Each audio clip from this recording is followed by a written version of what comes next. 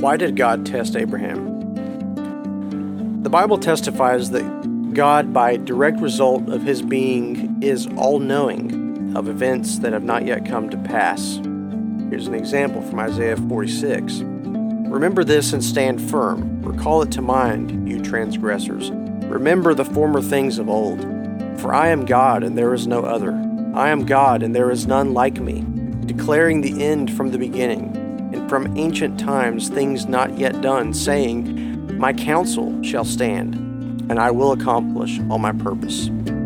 Isaiah 46, 8-10, English Standard Version. This passage not only teaches the omniscience of God, but the sovereignty and aseity of God, that he does not only know about all things as a spectator, but knows them because they are part of his counsel and purpose. This can only be true of a God who exists in and of himself, that is, his aseity, one who is outside of time, not bound by it in power or in knowledge. In the full scope of Scripture, this proposition can be traced as a whole and identified in individual passages. Now, if this is true of God, it should be able to stand and be upheld regardless of the passage being examined. In the case of Genesis 22, there is certainly a point of tension, since God seems to plainly indicate that an event has occurred to enlighten him in some way, which says, Genesis 22:12, For now I know that you fear God, seeing you have not withheld your son, your only son, from me.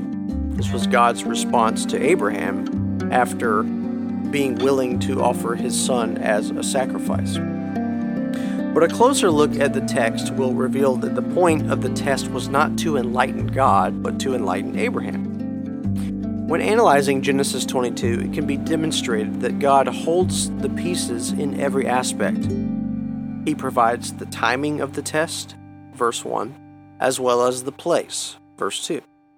That is to say, the test is not something experienced by God as it is something designed by God. God is not a spectator here, in other words. He is the architect.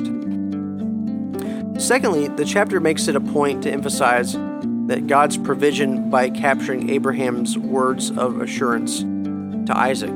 We see this in Genesis 22:8.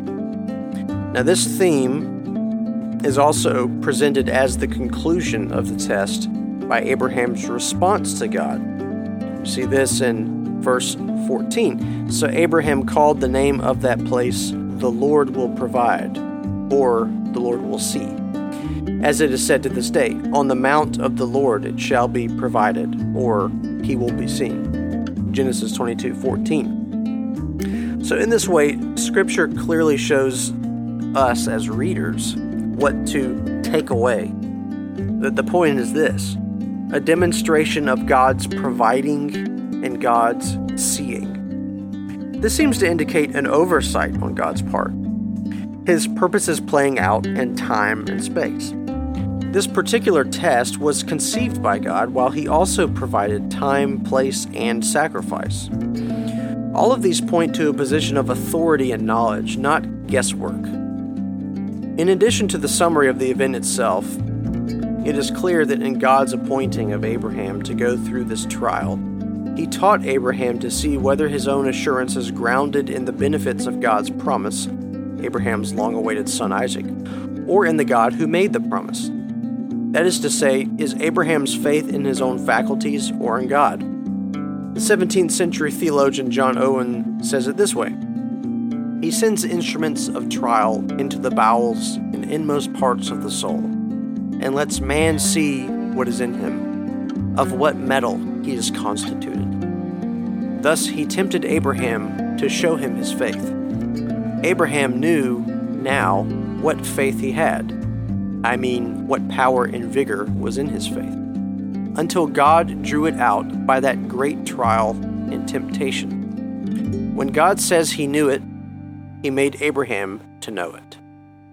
From John Owen, Overcoming Sin and Temptation, page 153. It seems then that the context of that passage points us to a lesson that is learned by Abraham himself. This is the point of a trial and a test. The test giver is God, and the student is Abraham. The point is for a student to learn something, not from the test giver to learn anything. The meaning of God's phrase in verse 12 does not overthrow what has already been made clear. Rather, it is simply a way to communicate how God's purpose plays out in time and space.